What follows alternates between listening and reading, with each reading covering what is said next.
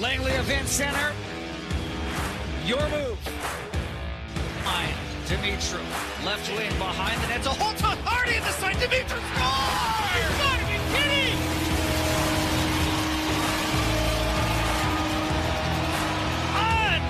Unbelievable! The captain strikes again! Byram trying to go wide. He's going to step on Schmiemann, and Byram to win and scores! Kevin Connaughton, you've got company. Bowen Byram's 5th overtime winning goal of the season. Hello everyone, welcome to episode 2 of Giant Thoughts, the podcast. I'm your host, Stephen Hocko. And today we have an exciting show in store for you. We have the voice of the Vancouver Giants, Dan O'Connor, coming up later on in the show. He joined me for about 45 minutes to talk about the 2007 Memorial Cup, who's just celebrating the 13th anniversary of their national championship team, the documentary that was recently done about him, and also just some overall highlights from this past season that was shortened due to the COVID pandemic. We talked a little bit about the slow start, the winning streak, what kind of got them to that point, and what could have happened should have playoffs been played out. Before I get to all that with Dan, there's some news in the WHL media circles that I would like to kind of address, kind of talk about a little bit, as it does affect me personally. For those of you who have not heard by now, dubnetwork.ca has ceased coverage, stopped everything in the light of the COVID pandemic after some, what I would assume is some well thought out meetings and discussions. And ultimately, Paul and the gang felt that it was the best decision to cease operations for now and kind of see where everything goes once hockey's back. Obviously, a sad day for all of us involved with the website. That's the site that gave me my start in the hockey world.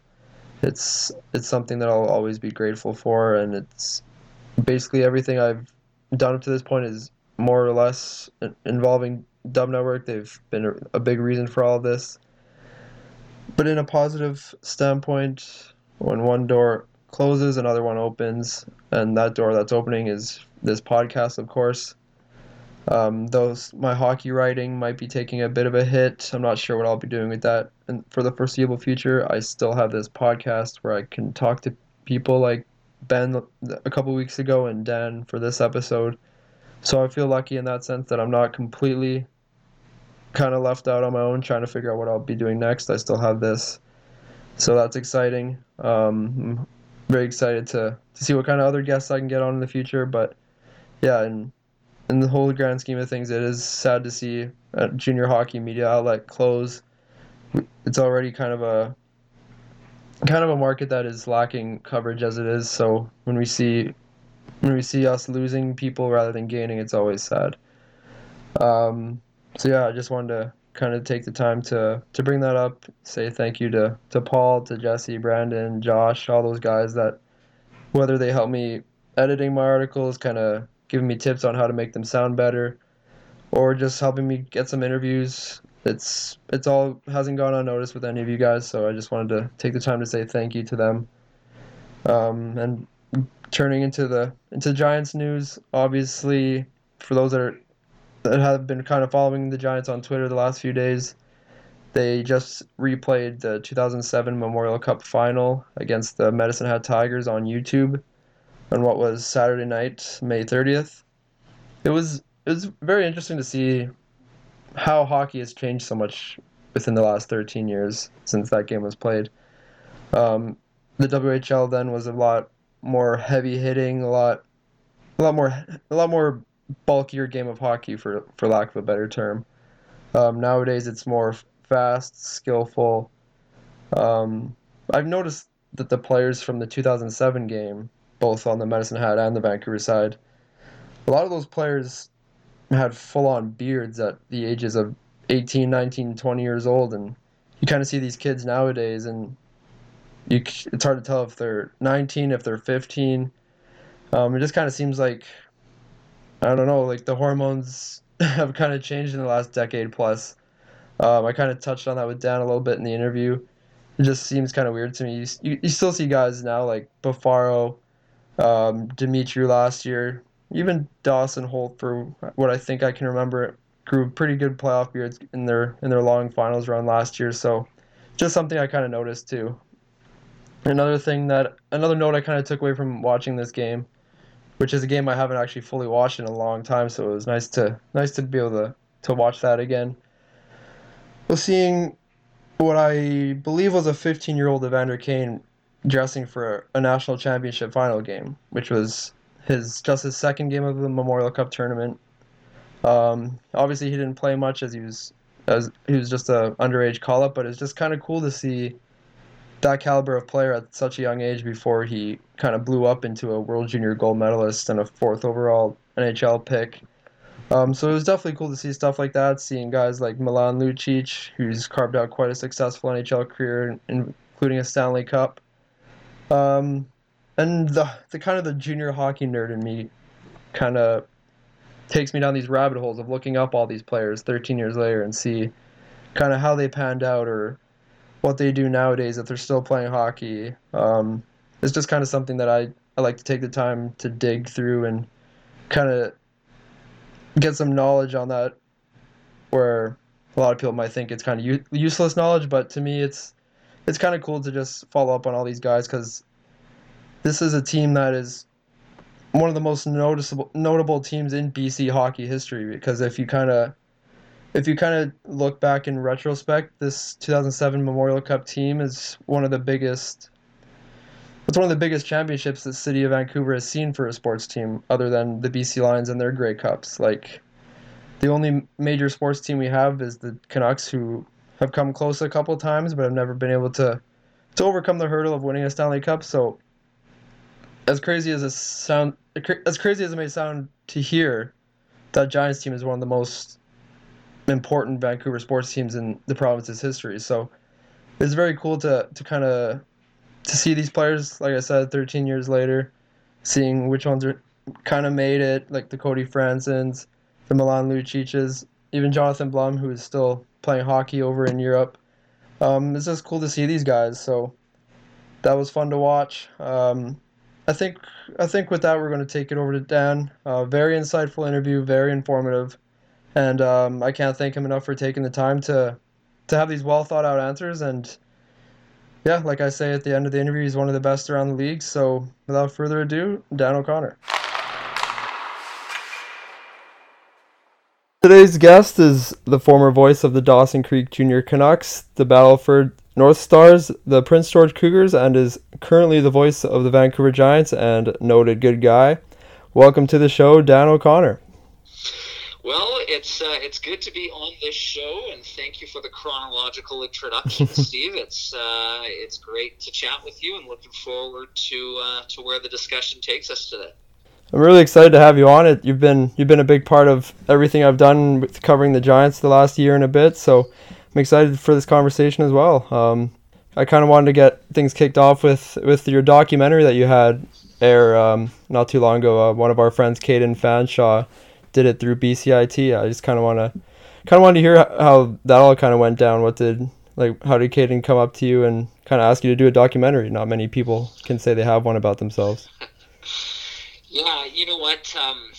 The documentary took on a bit of a life of its own, and I think had I known at the time where this was all leading, I think I probably would have still said yes. But obviously it's really interesting. I love watching documentaries. I love reading documentaries about other people.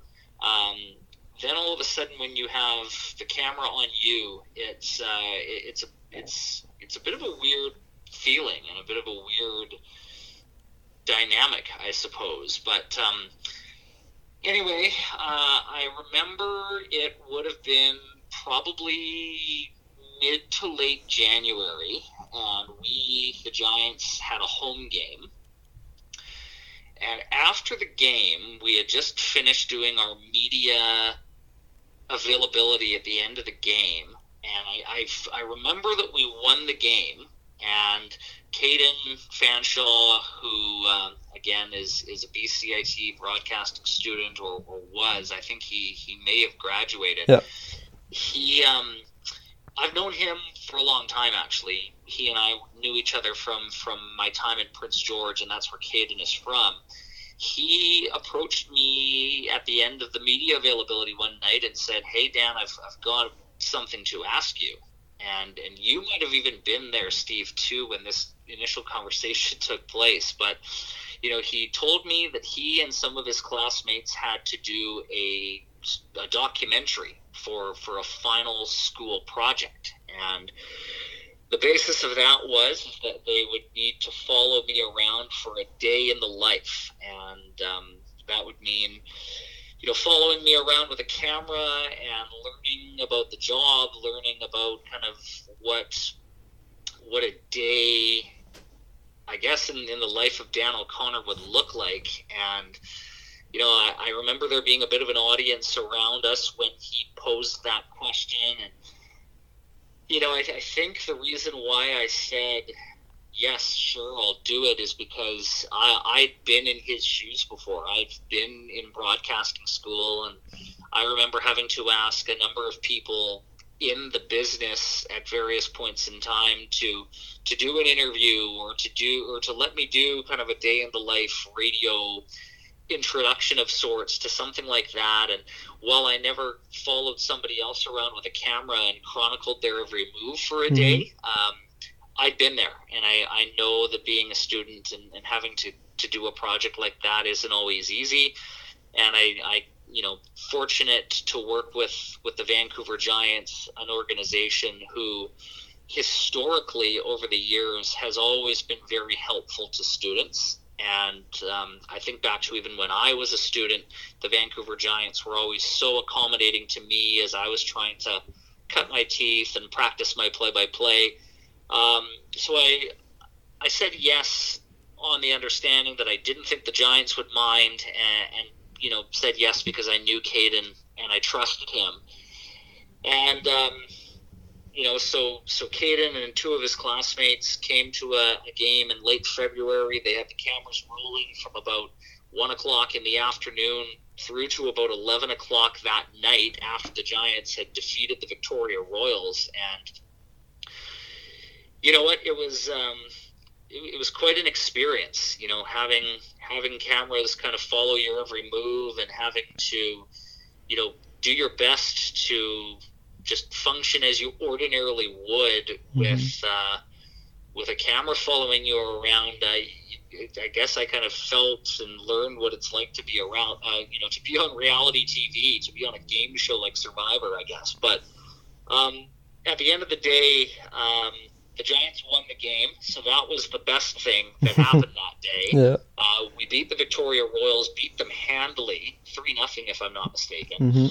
And, Caden and his classmates told me at the end that they had more than enough to put together a good project. And so in my mind, I'm like, great, okay, phew, I'm done with this.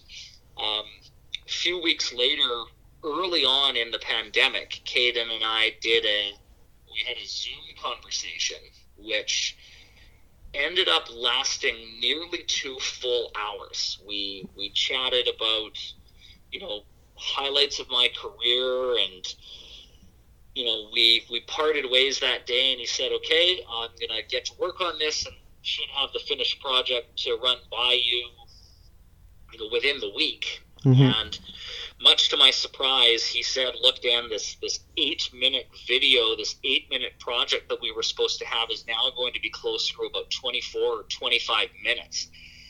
And, that threw me for a bit of a loop. But I guess with the material that he had uncovered and some of the other interviews that he had done for the project, it definitely morphed into a bit of a life of its own, and before you know it, there's this 30-minute documentary that I'm watching about me on a Sunday night along with everybody else, and it was, the response to it was very positive. I received a lot of well wishes and text messages from friends of mine and from colleagues in hockey who took the time to watch it. and there were a lot of nice things said. I still maintain that if anybody is going to get credit, and if anybody is going to be praised for the efforts pertaining to the documentary, that I think it should all go to Caden, Rebecca, and Matt. They did the legwork, they did the heavy lifting, and all I really did was answer their questions and live my life as truthfully and as authentically as I possibly could, with cameras following me around. And I mean, really the second thing that I just continue to want to stress is that, you know, to have gotten to the point that I currently am in my career and in my life, there's no chance that I would be here without a lot of help and a lot of support along the way. And that support starts, of course, with family and with, you know, my fiance, my friends, and then, of course, a long list of people professionally that have really stepped up and helped me so much over the years. And that, to me, was the biggest thing that I wanted to try and impress upon people during the documentary, is that, you know, I've had the great fortune to do something that I've loved to do professionally for my entire professional career, but there's no way I'm here were it not for people going out of their way to help me, and people going out of their way to help me grow and help me learn. And if people take one thing away from that, it's that I'm grateful, I'm appreciative, and I wouldn't be where I am were it not for a long list of people that have done a lot of great things to help me out along the way.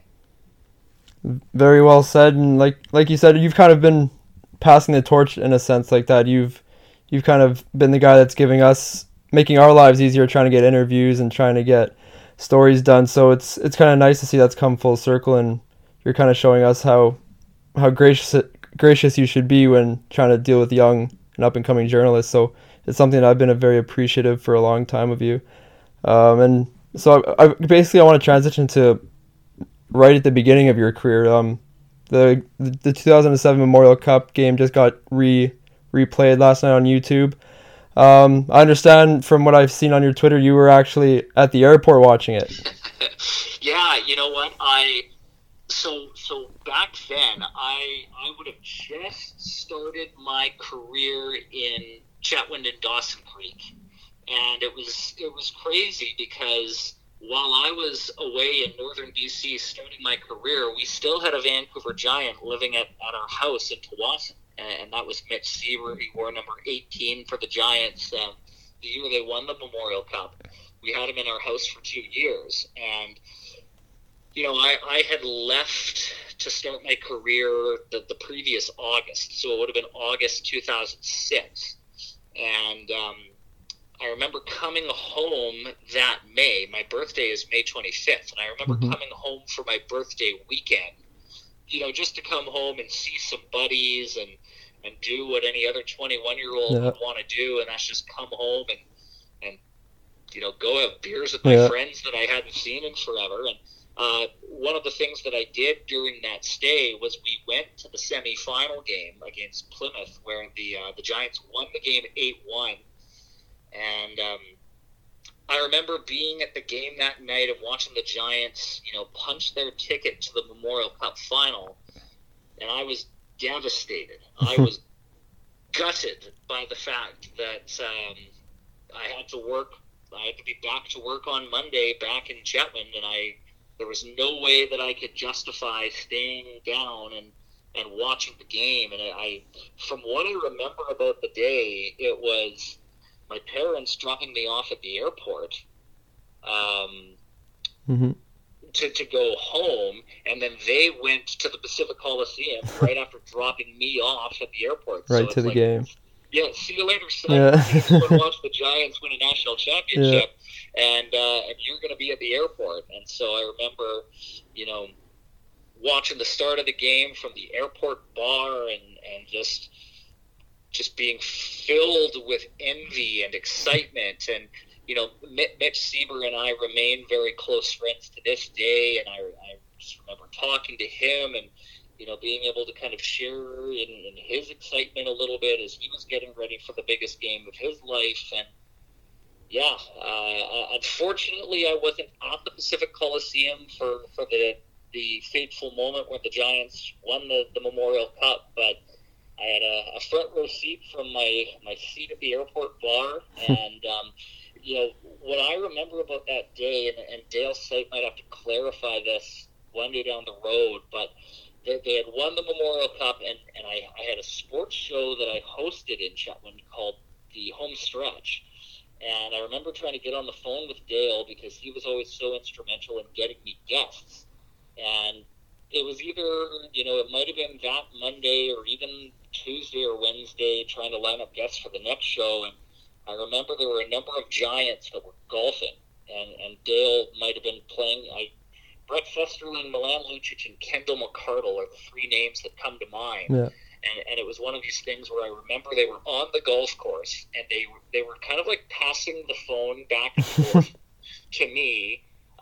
So I'd be chatting with one of them, and then Milan Lucic would give me an answer or two, and then hold on, I got a putt. Yeah. So then he would pass the phone to Brett Festerling, and I would talk to him for a few, and then Kendall McCardle would get the phone, and I'd pick his brain. It was just a funny memory I had, speaking with these guys days after they had won the Memorial Cup. I still maintain that I don't think any of them had slept a wink Yeah. in about 2 or 3 days after that celebration. But, so that was how I recall the 2007 Memorial Cup unfolding, as a young broadcaster, literally just starting his career and getting into the swing of it. When I compare that 2007 team to last year's 2019 team that made it to the finals, is it just me, or does it seem like the team from 2007, they all looked 10 years older than the 20-year-olds and 19-year-olds from last year? I don't know what it is. These guys from 13 years ago look a lot bigger than the kids that are playing now.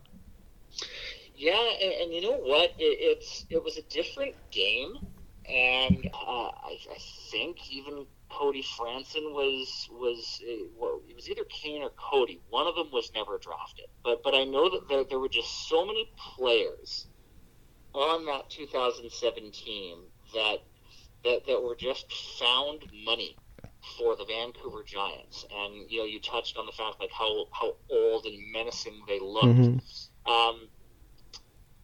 I guess the 2019 Giants had their menacing look. They had their menaces as well. I mean, I think about Dallas Hines could grow a pretty nasty beard, and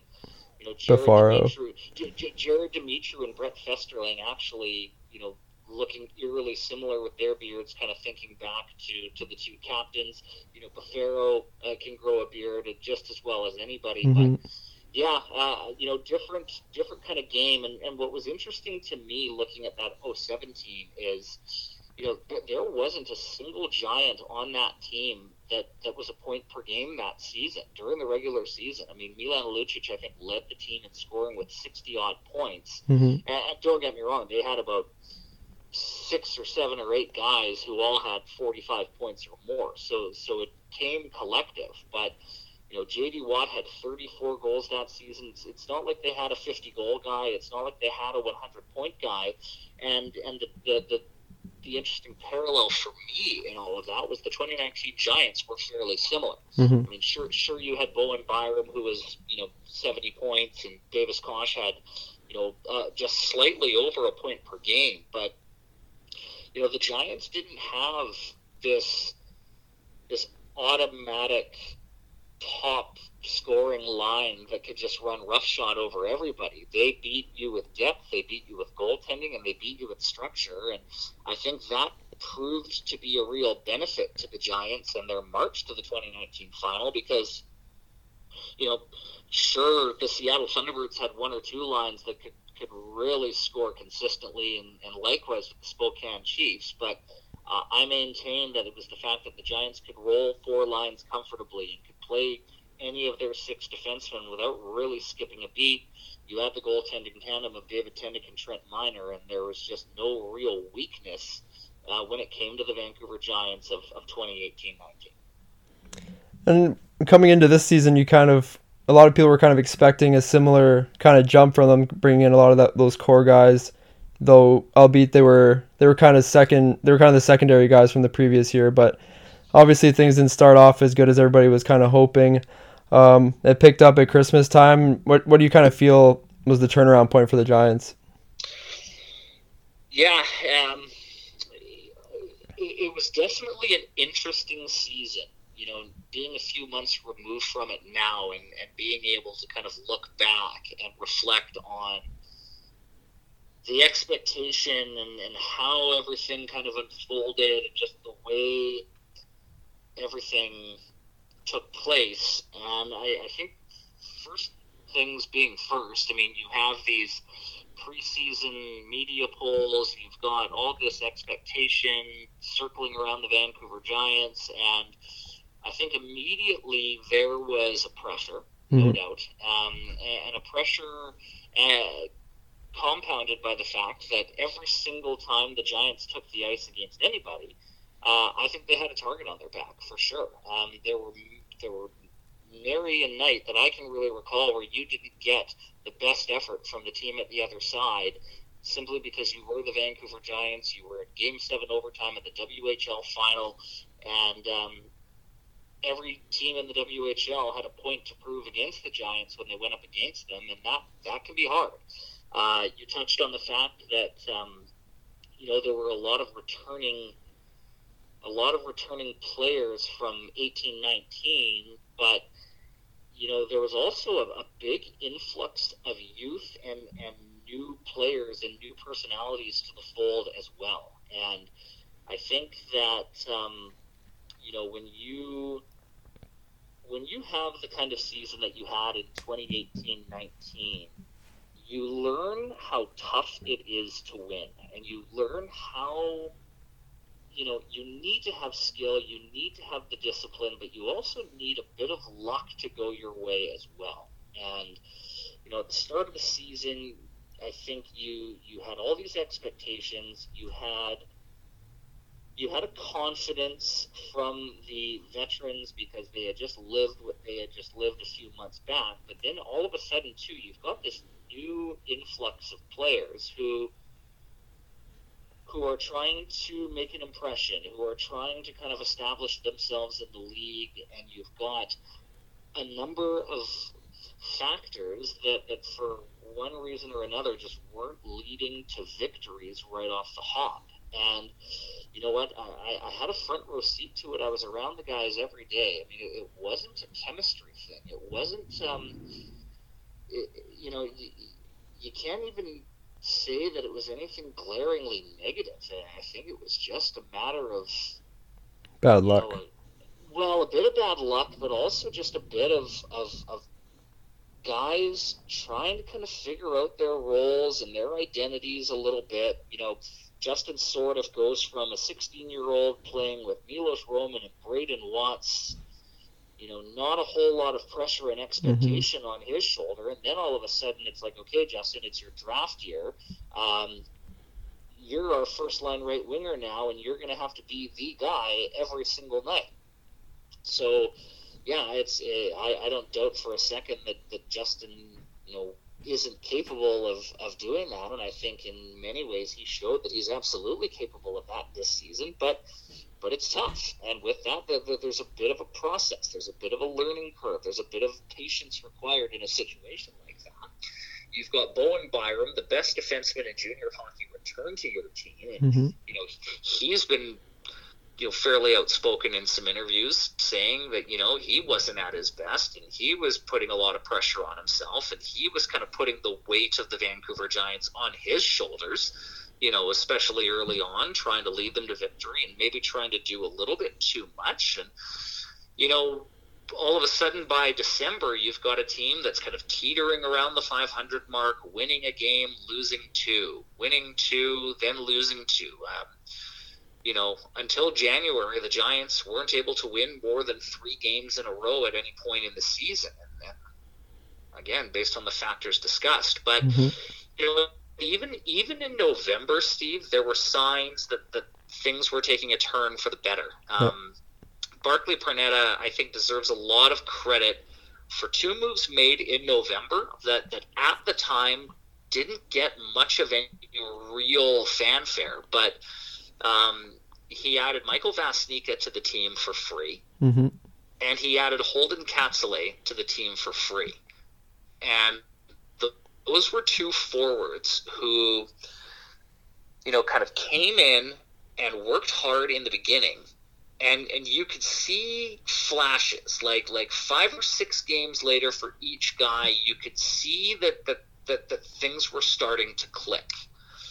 And then, a trade made in early December with the Medicine Hat Tigers, it was a blockbuster. It was a big deal. Seeing Lucas Svejkovsky and Dylan Plouffe traded to Medicine Hat in exchange for Tyler Perzuzzo and Trevor Longo and a first-round draft pick. Right.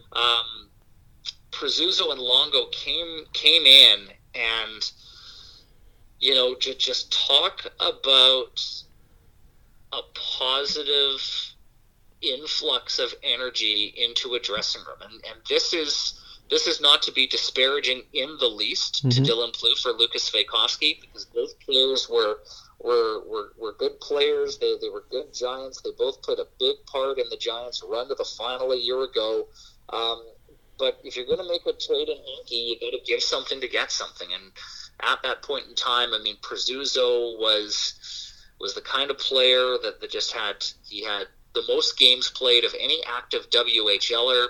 He could skate like the wind. He had close to 20 goals at that point in time, or I think he was kind of on pace for 20 at that point in time. And I think it was just, it was a good fit. And then with Longo, you were getting, another solid 2-way veteran defenseman that, you could just kind of plug in and he could do a little bit of everything for you. He could move the puck. He could jump into the play. He could handle himself physically.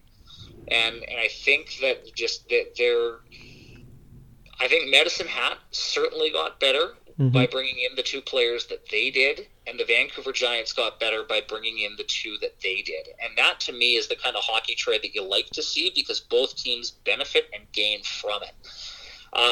Then come the trade deadline, Barclay Pernetta uses that first-round pick, packages it with Evan Patrician, sends that package to Saskatoon for Eric Florchuk. And, at that point in time, I mean, the Giants were still kind of hovering around 500, comfortably in a playoff spot, but certainly nowhere near the top 3 of the division at the time. And then Eric Florchuk comes in, and, I mean, you just talk about a fit. That was my favorite acquisition of the season for the team. It turned everything around for them. Well, and like, even when Florchuk got there, it didn't happen overnight necessarily. But, he joins the team in Spokane, gets an assist. Next night, the Giants come home and they lose a squeaker to the Chiefs. I think it was 2 games that the Giants lost to Spokane, and I think certainly the case could have been made in one or both that the Giants deserve better. And, I could see it in Michael Dick's expression, having to answer for some of these losses after games. And it was like, sometimes a coach will say, yeah, we lost, but we deserve better, because he's just trying to take the pressure off his team. I could genuinely sense and see with my own 2 eyes that, like, the Giants in many of these games did deserve better, but they were just getting like it would always be 1 goal short or a goal post short, or the one mistake you make in the third period in a 1-1 game costs you. And these were games that the Giants were just winning a year ago. But then, credit Michael Dick and credit the organization and credit the players for sticking with it. Because then all of a sudden you get into mid-January, and I remember, they beat the Victoria Royals in back-to-back games, Eric Florchuk gets a hat trick against the Royals, and all of a sudden you've got two lines now on this team that are really starting to pump the puck into the net. And then this third line of Cole Shepherd, Holden Katsule, and Michael Vasnica is really starting to discover some chemistry together. And then you get into late January, and everything just kind of fell into place. And, I chronicled it earlier in the pandemic on the Giants website, the 11 games of winning and going through each individual game of the 11-game winning streak and kind of what some of the storylines were heading into those games. And the one big takeaway that I had after that process was that similar to the team of a year ago, the Giants weren't winning these games because of one player. They were winning these games because of contributions throughout their lineup. Everybody played a part in that winning streak. And then with that, when you have a team clicking collectively, a Bowen Byram is able to have that kind of run. Justin Sordiff is able to have that kind of run of individual success. Eric Florchuk's stats during that streak were unconscious. And yet the individual accomplishments are certainly not nearly as prevalent or forward in the media because the team is having success. And I think when the Vancouver Giants historically over the years have been at their best, it's been because of depth, and it's been because of a collective effort in banding together for the greater good of the we as opposed to the me.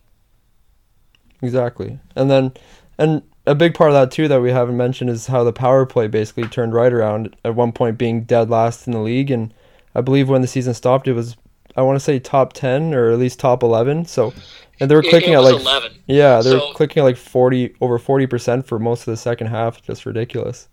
So one of the things that I did, and this was fairly early. It feels like an eternity has gone by since I did this, but Michael Dick actually tasked me with going through each team's power play since the January 10th trade deadline, and to kind of see where the Giants stacked up power play wise after the deadline compared to all 21 other teams. And long story short, the Giants had the best power play in the entire WHL, and they did it convincingly. I think they were about 4 or 5% better than the next best team. It was an astounding difference. And you're right, Steve. It was about a 42% success rate on the power play from the trade deadline on. It was ridiculous. It was something to see that team scoring the way that they were. And it kind of brings me into what everybody can't help but think is what could have been into the playoffs, because they were kind of getting hot at the perfect time right before playoffs, and now we're forever left thinking what could have been, and it would have been against Victoria as well. Yeah, you know what? I was really looking forward to the rubber match with the Victoria Royals. That rivalry has really been enjoyable, and I think by and large, I mean, who doesn't like to go to Victoria? And I'm pretty sure even a lot of those fellows on the island, they're thinking, oh, I could think of worse places to have to go to than Vancouver and the Lower Mainland to come and play. I think that they say that the playoffs are great for rivalries, and I couldn't agree more with that statement. The Giants and Royals had it was kind of like a tale of two seasons, really, with that rivalry, because the Victoria Royals won a bunch of games early, and they were winning a lot of 2-1, 1-0, 3-1 style of games against the Giants, who just could not solve the Royals to save their lives at the start. And then, in the second half, I mean, a few injuries and a few changes to rosters, and then all of a sudden you could really start to see, the Giants were adjusting well, and then the Royals came back and did the same. And it would have been a hell of a series. It really would have. I think the Giants were well positioned to give the Royals a challenge in that series. It would have been nice because it would have been a battle to see who would have had home ice, and that would have been a major factor, I think, in the series. And now, as you said, we can only kind of speculate and think about what might have been.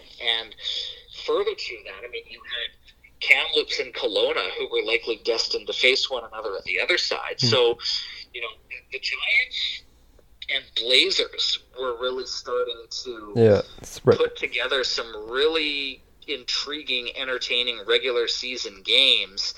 And, when you look at the rivalry between the Giants and the Blazers, I think maybe in the almost 20-year history of the Vancouver Giants, I think they've played the Blazers in the playoffs once, maybe twice.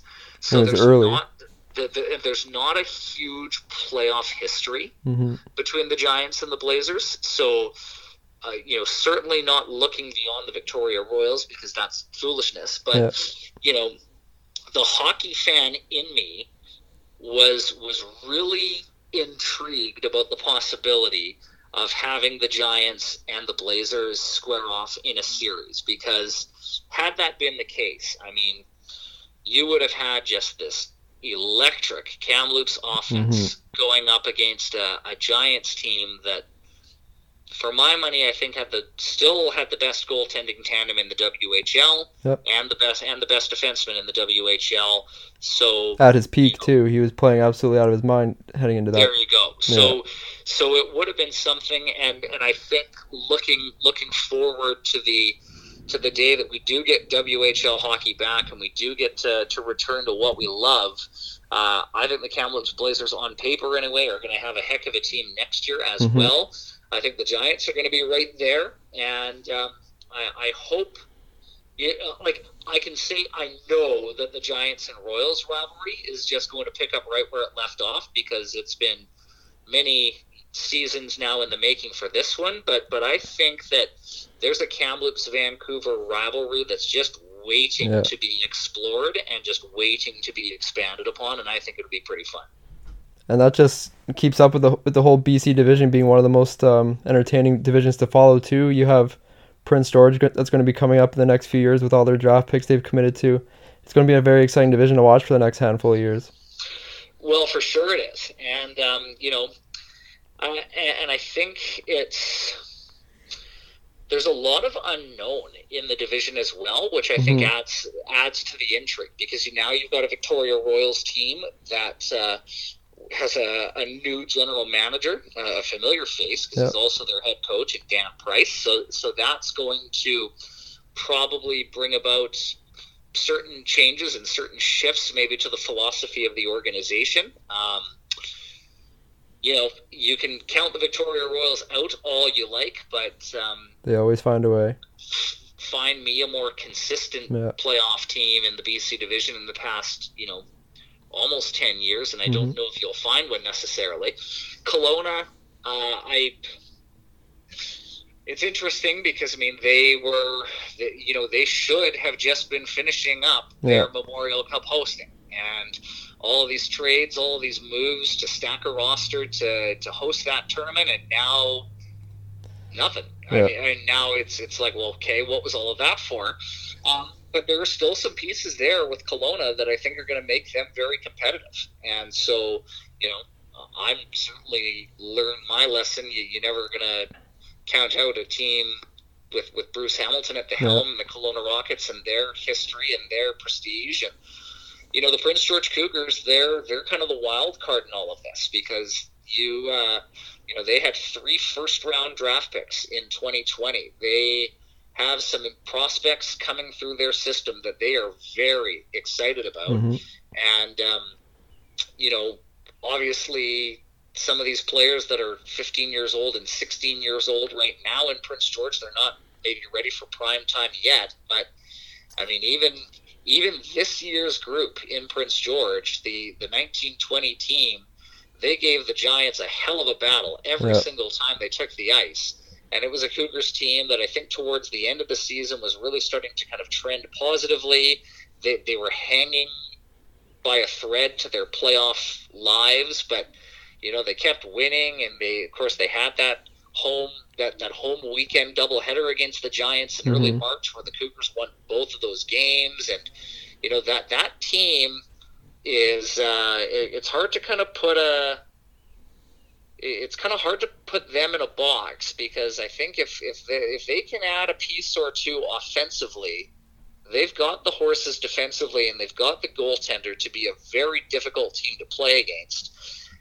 Kamloops touched on it. I think they're going to be really good again, just based on who they've got coming back. And, Logan Stankoven would have scored 30, would have... I'm trying to rack my brain a little bit. There haven't been a lot of players to score 30 in their 16-year-old season. Nolan Patrick did it. Brett Connolly did it. Patrick Marleau did it.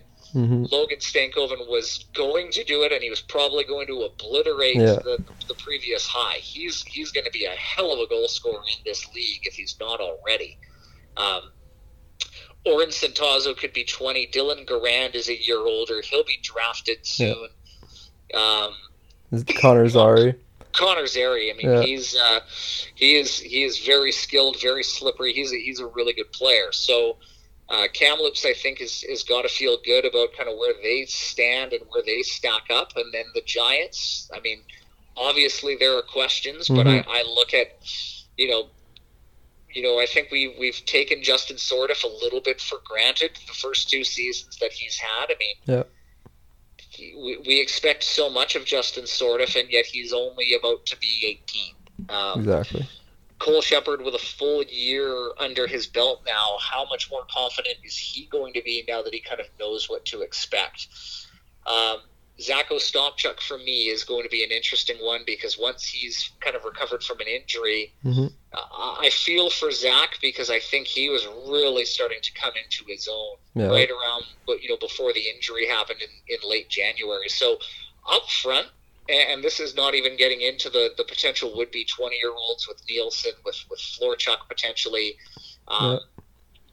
The Giants are going to have some pieces in place that will be able to score and will put the puck in the net. Defensively, obviously the main question mark is going to be centered around Bowen Byram. We get to have another off-season of will he or won't he.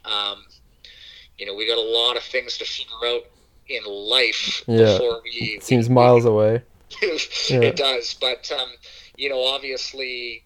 You have the chance to get a guy like Bowen Byram back, and you've got a guy that could captain the World Junior team next year, for all I know. It'll be really interesting to see where that all goes, and then Trent Miner, it's going to be his crease and goal, and I think he's the one thing I know about Trent Miner is that he is going to put the work in, and he is going to make sure that he is ready to go when the time is right. So the Vancouver Giants are going to be well positioned, I think, to be relevant still in the BC division, and they are certainly going to be a team that can throw a lot of different looks at you. They're extremely well coached. They're certainly well managed and well governed, and when there's WHL hockey again, mark my words, the Vancouver Giants are going to be in the conversation. And you're talking about next season. There's so many questions about when it's going to start, what's going to be going on. Do you kind of have any theories, or what do you kind of think is going to play out next year? Do you think there's going to be a full 68-game season? Just kind of your thoughts on what you think is going to happen next year. Yeah, that's tough. And I might just default a little bit to the adage of there are people out there that are way smarter than me who are responsible for making these decisions. And I think, the first thing that comes to my mind, honestly, is the health and well-being of people in our society. And that is certainly priority number one in all of this. I think in British Columbia we can look and speak with pride to the fact that we have done a remarkable job, I think, collectively in making decisions accordingly with what we've been told to do, and that's kind of allowed us to reopen our restaurants. And allowing us to kind of enjoy things a little more freely than we could, even a month ago. But, I mean, as far as getting a massive gathering together and having a junior hockey game being played at the LEC with 5,000 people in that building again, it feels a long way off still. And now I guess what I will say, and this is definitely to do with the Vancouver Giants and in a bigger picture to do with the WHL, is I know that there are a lot of smart voices and a lot of great ideas being shared and a lot of contingency plans in place. And I know that what I can confidently say is that there is a large group of people that would love nothing more than to have junior hockey back as soon as possible.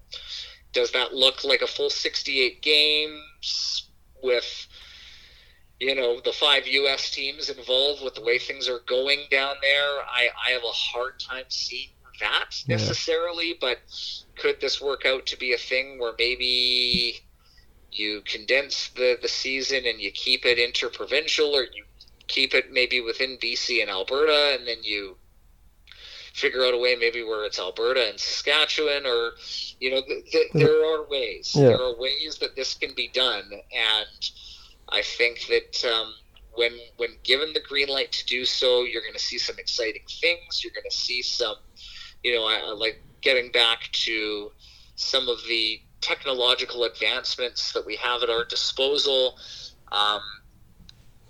One of the cool things lately that I've been working on, in partnership with some of my other coworkers at the Giants and members of the Langley Event Center, is taking the league's best webcast and making it even better, because that I think is certainly a technology that is going to become even more crucial as we move forward as a league and as a sport. And so when will hockey start again? I have no idea. I'm waiting impatiently, like the rest of the world, for that. What I do know and what I do passionately believe is that, when we come back, it'll be when we're ready and when it makes sense. And you just have to hope that it can happen sooner or later, so that number one, you've got owners and you've got people that need to make this viable for themselves, and you also want to do it for the fans and do it for the people that use junior hockey as part of their enjoyment, part of their escape, and part of their day-to-day. We'll get there. I don't know when, but we will get there. And trust me, when that first puck drops, it will be a really enjoyable day, and a day that I don't think I'll ever forget, just based on the adversity that we've all had to kind of go through together amidst all of this recently. Just getting goosebumps just thinking of that first puck drop. I thank you for all the time you've taken. I've already had 45 minutes of you. I kind of went by quick. I appreciate your insight, and I appreciate everything you've done with me for over the last year or so. And I just want to say thanks for taking the time and giving me some good answers. Well, Steve, it's my pleasure. And again, you earlier in the conversation we talked about the Vancouver Giants always being an organization that has done what they can to help younger people out, whether it's through internships, whether it's through just granting access to younger people who are trying to get their foot in the door. And I'll forever be grateful to the Giants for allowing me that opportunity when I was young. And it certainly is. It's a pleasure to do the same thing now in my position. But I mean, you make it easy. You really do. You do great work for junior hockey. You do great work for the Vancouver Giants. And again, I was very sad to read about the Dub Network and what happened there. And I certainly feel for the many folks, yourself included, who put hours of time and energy into that site and into that product. So it's definitely sad to see, such a great junior hockey resource have to close its doors. But I have no doubt in my mind that your coverage will continue to be excellent when it comes to the Giants. And, I look forward to sharing many more conversations and many more hockey stories with you in the days, weeks, months, and seasons to come, man. So keep up the good work with the podcast. Good luck with it. And to the two of you that are still tuning in and bearing with us to the end of this conversation, you are very, very brave, and we commend you and we thank you. I appreciate all the kind words, Dan. You're the best out there. Yeah, thanks, man. All right, I appreciate it.